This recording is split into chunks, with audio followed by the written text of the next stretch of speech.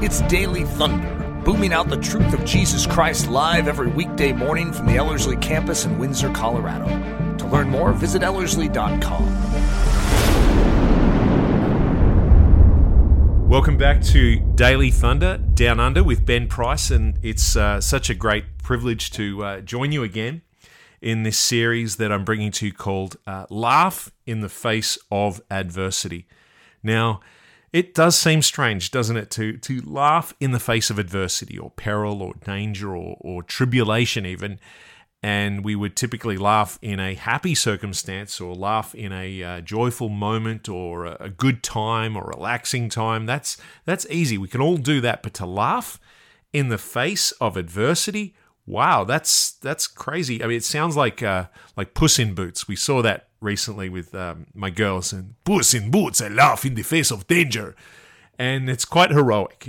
I came out of the movies talking like Puss in Boots, and everywhere I went, I was speaking like this, and it's so much fun. But really, when you think about that courage of someone who can laugh in the face of adversity, there's two things going on. One is they're either crazy, maybe a little bit, more into the scale of stupidity, right? That's how crazy it is, because you just don't do that.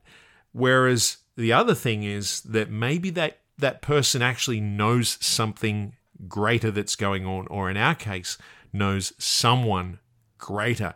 And when we know that one who is greater, we actually can laugh. And so we do want to have that merry heart. We looked at that in the first episode, to have a merry heart, not just to have happiness, that merry heart, and you can't help but say merry, like Robin Hood. When you're full of being merry with your merry men, you have that merry heart, ha ha ha, and laughter just sort of spills out when you're like that. That's how Robin Hood, I'm pretty sure how he sounded.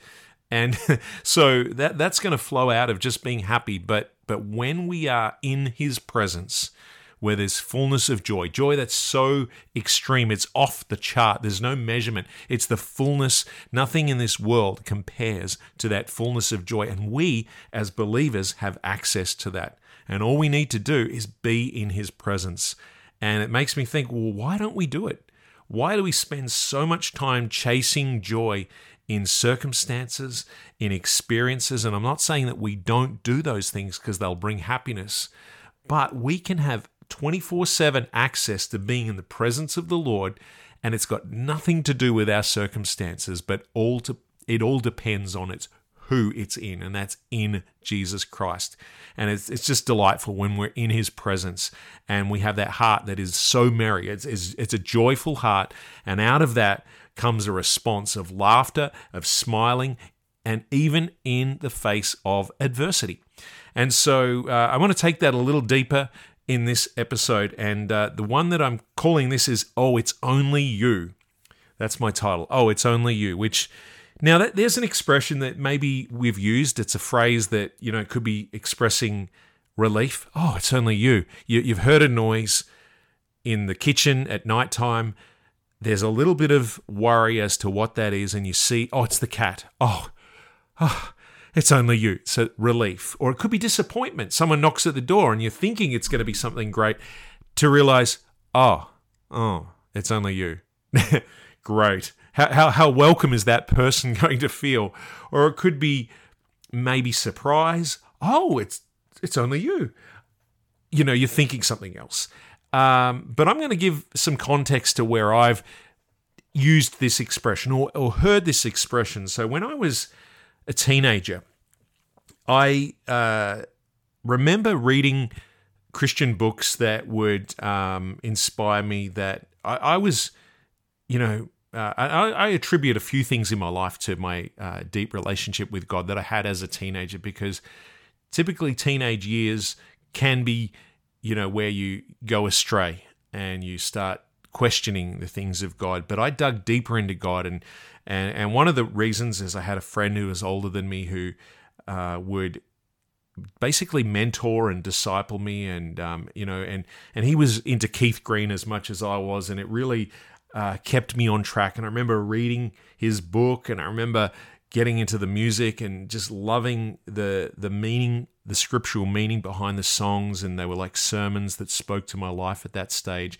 And probably I would say my mum and my sister had a great influence on me that really helped shape that deep relationship with God during those years. But one of the other things was adversity.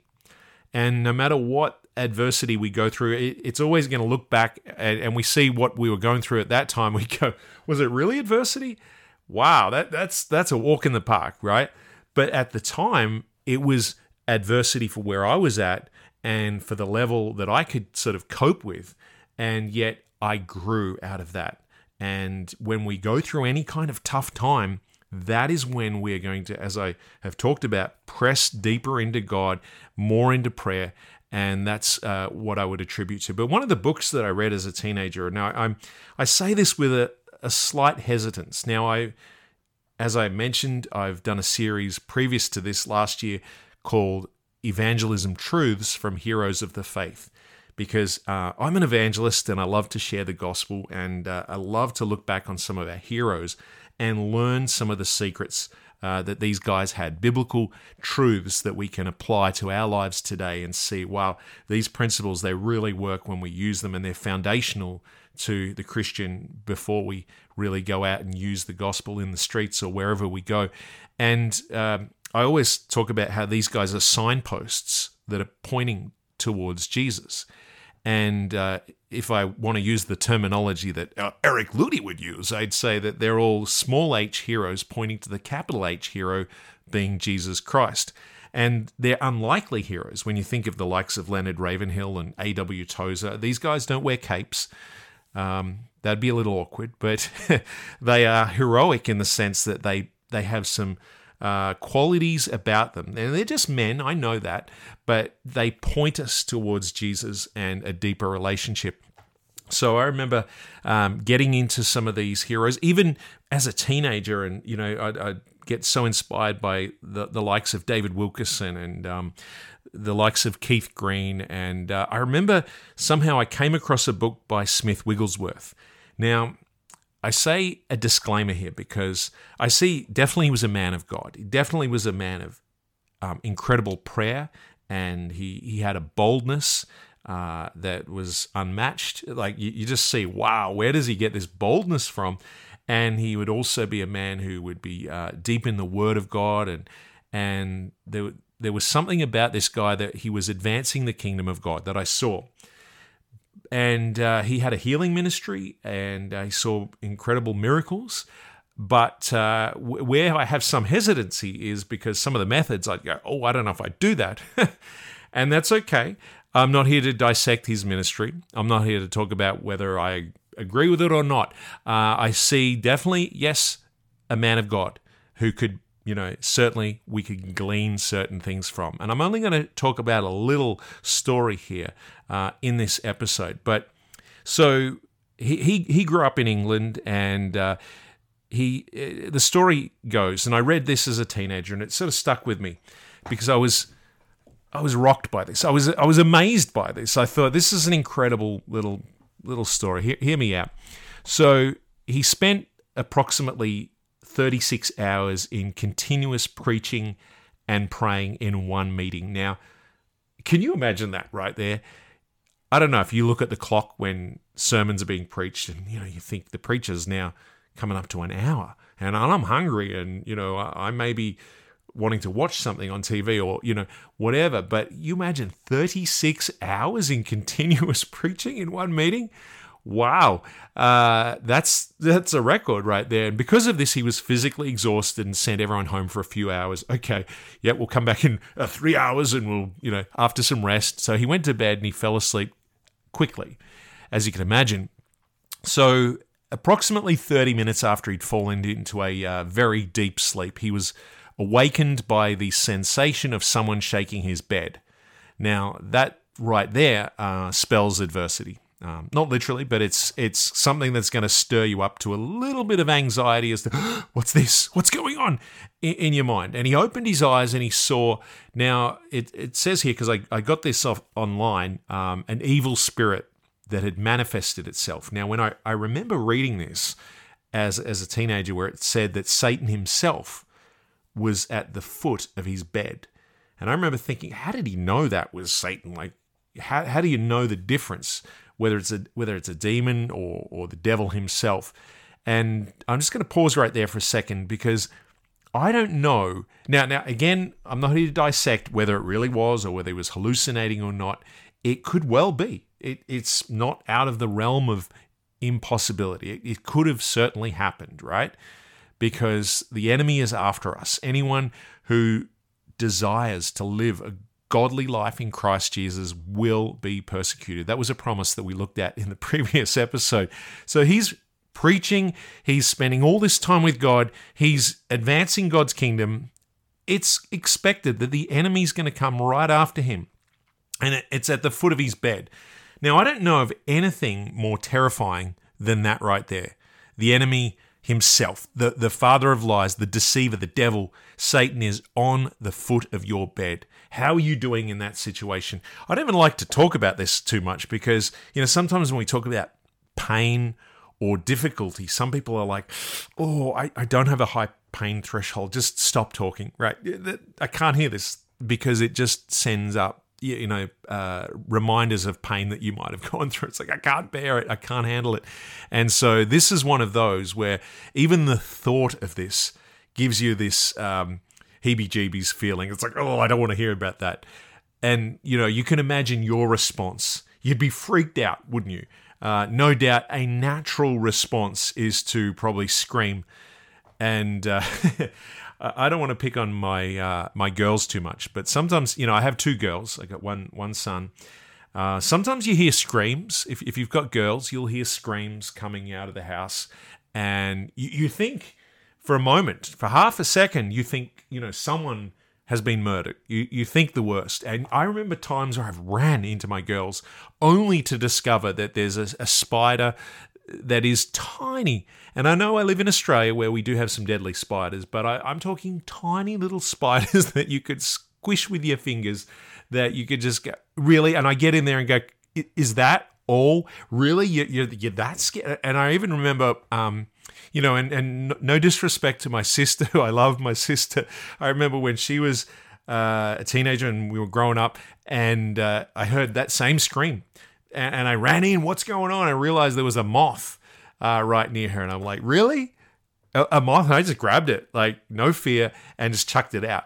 So, but he's got something way more terrifying, way more than a moth or a little spider or even a snake. We're talking about the devil himself sitting on the edge of your bed. And again, whether you think, oh, that couldn't happen or not, it doesn't matter. It's the response. Because Smith Wigglesworth, here it is, he rolled over and immediately went back to sleep. Or before he went back to sleep, he said these words, oh, it's only you.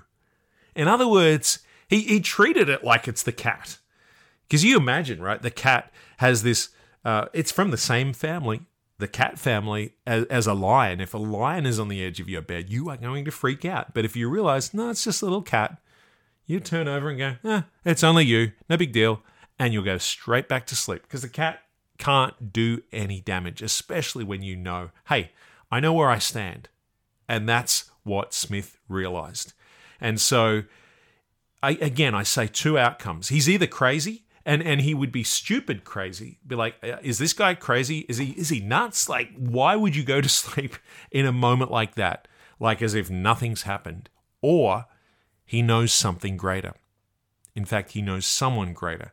I believe that he knew that God is so much greater. As 1 John 4 verse 4 says, you are of God, little children, and have overcome them, because he, and that's with a capital H, he who is in you is greater than small h, he who is in the world. And typically, I've always known that verse as greater is he that is in us than he that is in the world, that translation, but it's saying the same thing, that we know God is so much greater.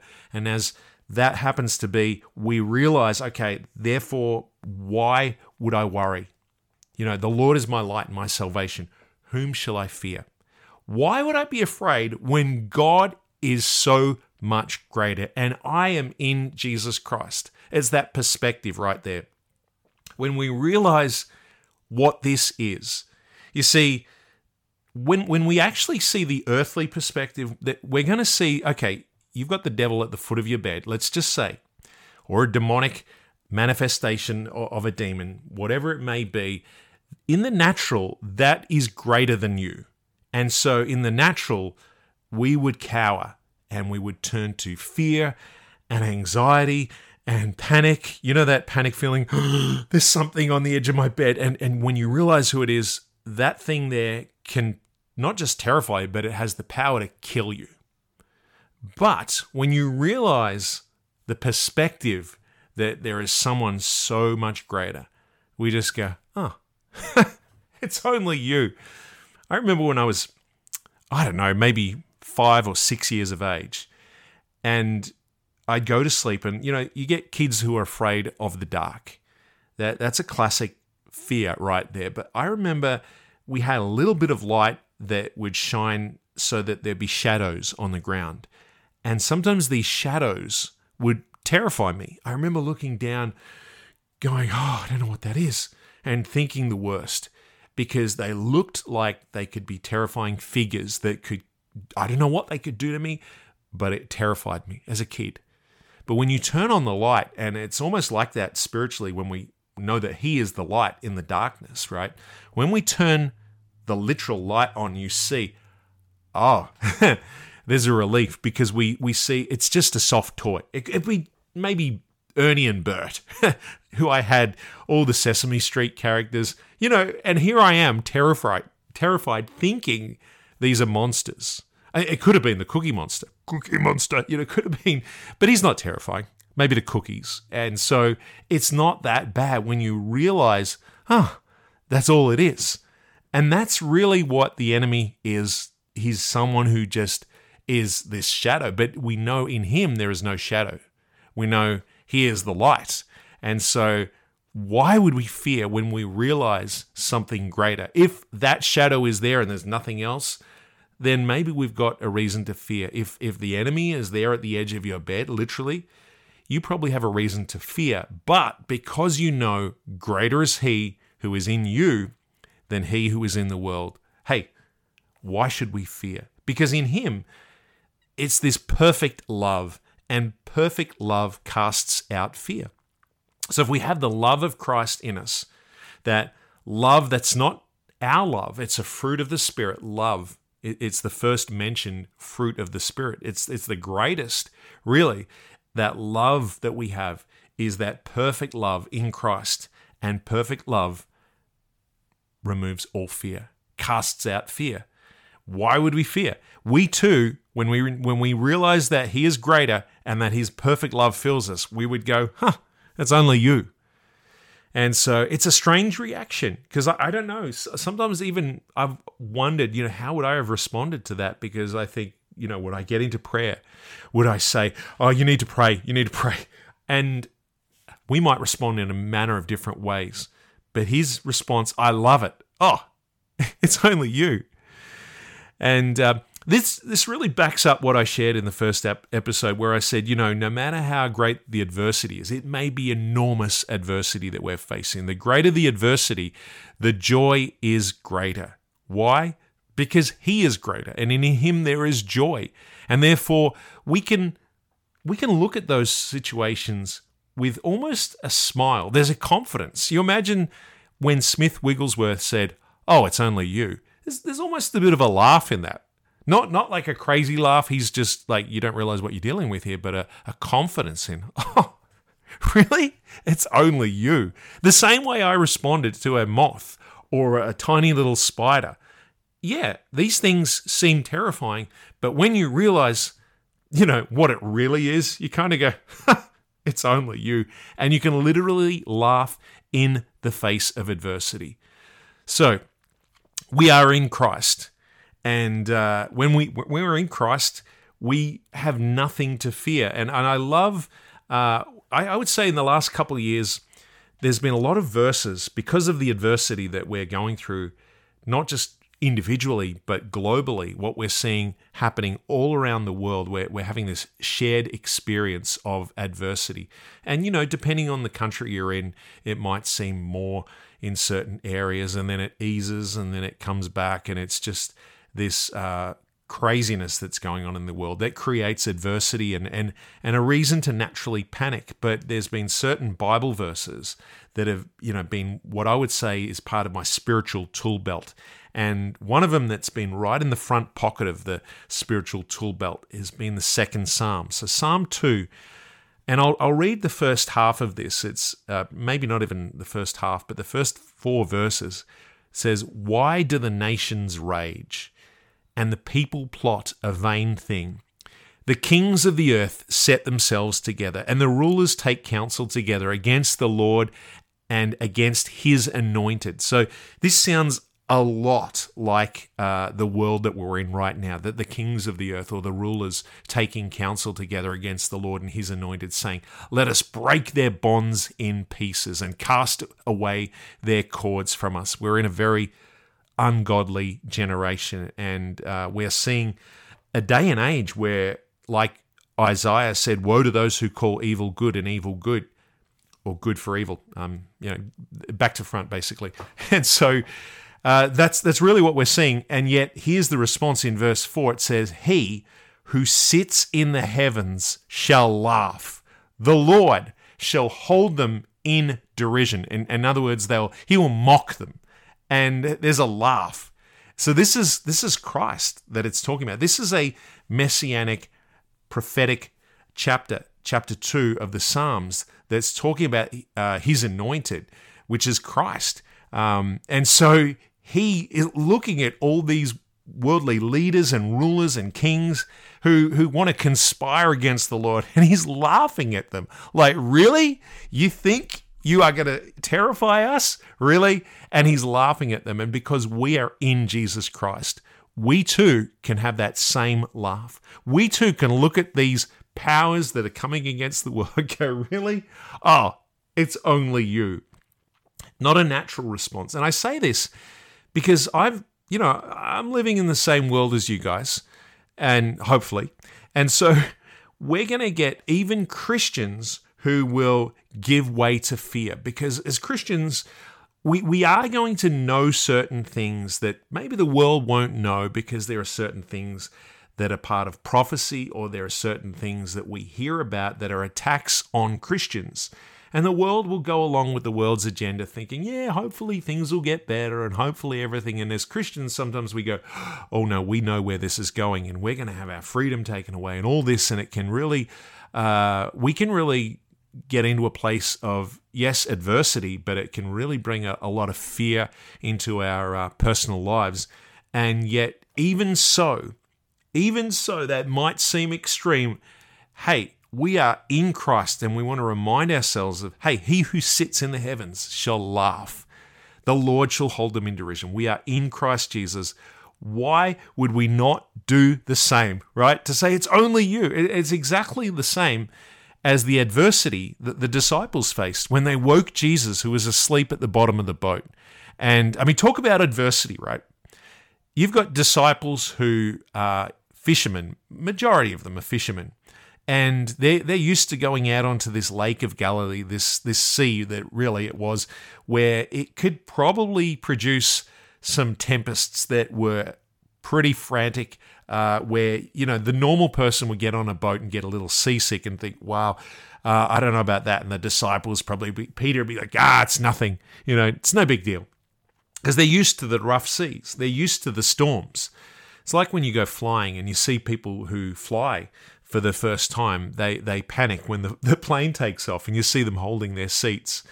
And, I've traveled a lot, so I just sit there and go, it's only turbulence. It's no big deal. And you see the flight attendants, they're not panicked.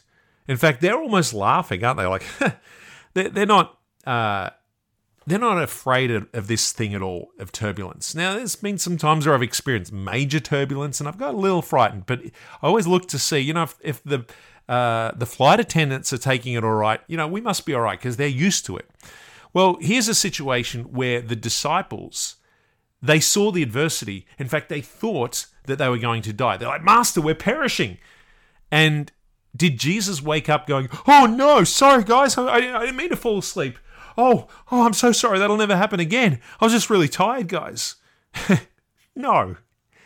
There was not a single bit of panic in him or worry, because he's the Lord himself. And in him is perfect love that casts out all fear. And he knows that this is just a little storm, guys. Like, you can almost imagine that he may have, he's got that heart that's filled with joy, that merry heart that can laugh in the face of danger and look at this storm that's out of control. Yes, it really is. Yes, it could kill them. Yes, in the natural, a lot of people would say, this is it. We're going, say goodbye, say your prayers. But Jesus almost has the attitude like, oh, it's only you. I don't know if he smiled, smirked, or literally laughed and goes, guys, are you serious? This little storm? But we can only laugh like that in adversity when we realize greater is he, capital H, he, who is in us than he that is in the world. And we're going to encounter, yes, maybe not a devil at the end of your bed. I'm not saying it's not out of the realm of possibility. And I don't think we're going to be on the Lake of Galilee in a boat where we'll encounter a tempest like that. But we are certainly going to have adversity in our lives. There are sometimes people who can create a frenzy of adversity, a whirlwind of adversity. And I've seen people and know of people in my life who that has come at me. And what the enemy loves to do is really attack not just the physical, but the mind. And so it's going to be a spiritual battle. And our mind has got to be secure, knowing that we have that same mind that's in Christ Jesus in us, because we're in Christ. And we have that mind that's secure, that's filled with peace. And he's laughing at the storm. He's laughing at these leaders. We ought to laugh too, because we are in Christ Jesus and we're in his presence. And so whatever storm you are literally facing, or something that's a battle in your mind, it's like a storm, it's like a tempest, and you think, oh no, I have no control of this. Remind yourself of that verse there from 1 John 4 verse 4. It says, you are of God, little children, and have overcome them, because he who is in you is greater than he who is in the world. So greater is he that is in you than he that is in the world. Now I have this little story of a young kid who, let's say he's 6 or 7 years of age. You can pick which one. Now, this is not a true story.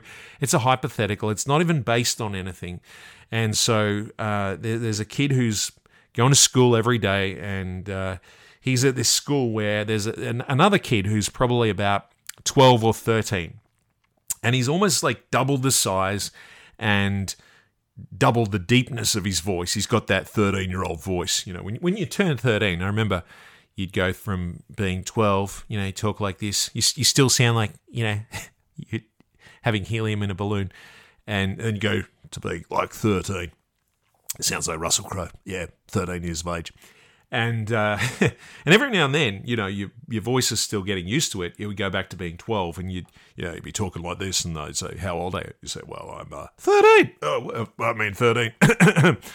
And I remember having those moments when I was around that age.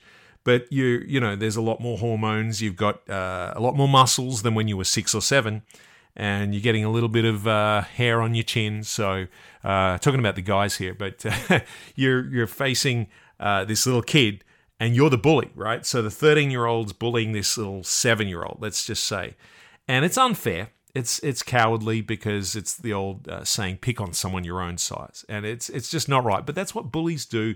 They want that power. They want to exercise their muscular ability to take it out on the weak. They prey on those who are unable to defend themselves. And so this kid who's 7 years old every day faces this bully before he crosses the car park to go to his mom and take him home. And some days it's worse than others, because some days the bully will, say something, and it's verbal abuse, and sometimes it's physical, where he'll get a beating, and it's worse because he's manipulating the kid in this scenario, where he says, if you ever tell your mum or anyone or any of the teachers, I'll find out. Oh no. Now he's kind of manipulating this kid because the kid has no idea. How's he going to know? He says, oh, I'll know.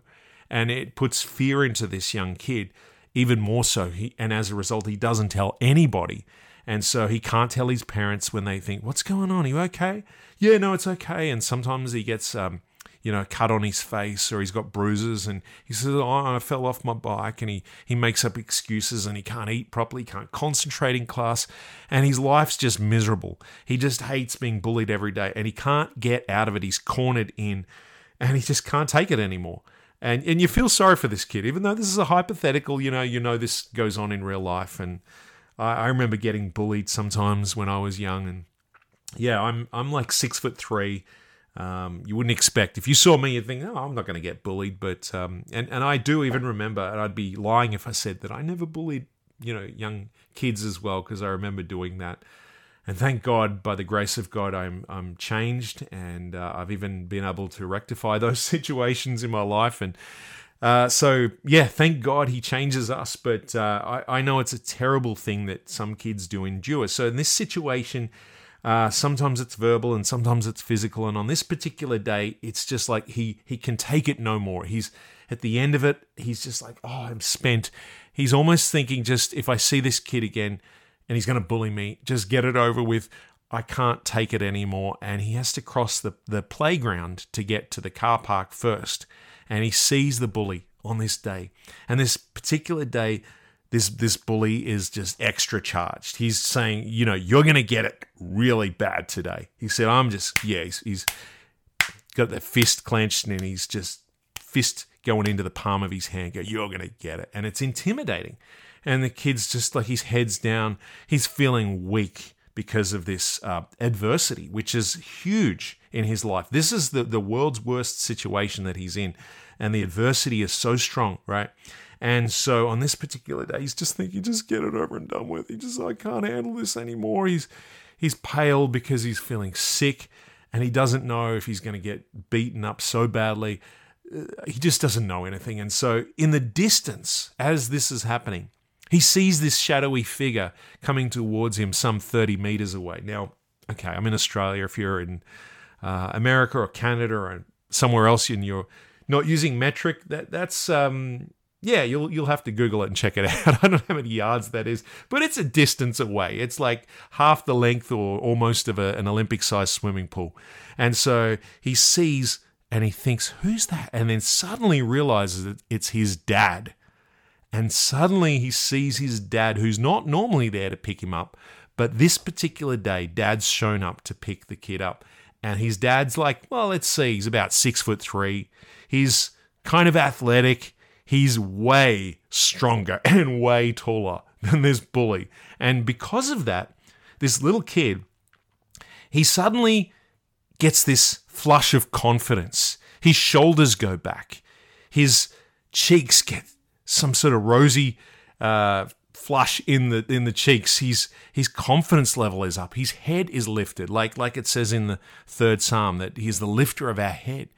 And all of a sudden, his shoulders go back, his chest puffs out, he gets this glint in his eye, and he even looks at the bully directly in the eye and points the finger. He has the audacity to point his finger at this particular bully and say, hey, I'm not afraid of you anymore. And his voice is probably a little quivery, but the bully looks back almost as if to say, excuse me? Like, wow. And we talk about laughing in the face of adversity. There's also that evil laugh that's cowardly. And he's almost got that, right? But there's almost a smirk within this young child that's 7. He's going, I'm not afraid of you anymore. He's got full confidence now. And why is that? Did he suddenly gain muscles that were the size of Arnold Schwarzenegger and they're huge? Did he suddenly eat spinach and become like Popeye? No, I can't imitate Popeye. I tried there. But did he suddenly become huge and have this steroid moment? No, he's relying on the strength of his father. And that strength of the father is actually giving him strength, because he realizes my father is so much bigger than you, and he is right near. He is our help. He is our refuge. He is our ever-present help in time of trouble, and he's right there. And because of that, he does not fear. Yes, this bully could knock him out in an instant, but this dad, who is actually not even going to wield his strength, just his presence being there, is going to cause this bully to actually flee because he's seeing a greater strength. And this is really a picture of us who, yes, our adversity is huge, but we have to realize the truth that, yes, our Heavenly Father, He's not just nearby some 30 meters. He is ever present. He is right near. He is near to the brokenhearted. And He's not just close. He's in us. We're in Him and He's in us. He will never leave you. He will never forsake you. And, a reminder too, that His strength is perfect in our weakness. And we know that greater is He that is in us than he that is in the world. When we realize this truth, we can again laugh in the face of adversity because we know it's not even our strength. Then we would worry, then we would cower. But when we have to understand this truth that it's His strength, hey, is there ever a time to fear? No, there isn't. Daily Thunder is a listener-supported production of Ellerslie Discipleship Training. At Ellerslie, we are laboring to rouse the Church of Jesus Christ out of its lethargy and build brave-hearted Christians for such a time as this. Daily Thunder episodes are released every day, Monday through Friday, from our campus in Windsor, Colorado. And our weekly sermon is delivered live at 9 a.m. on Sunday mornings with a delayed live stream available at noon Mountain Time. Go to Ellerslie.com/daily to get all the details. Thanks for listening.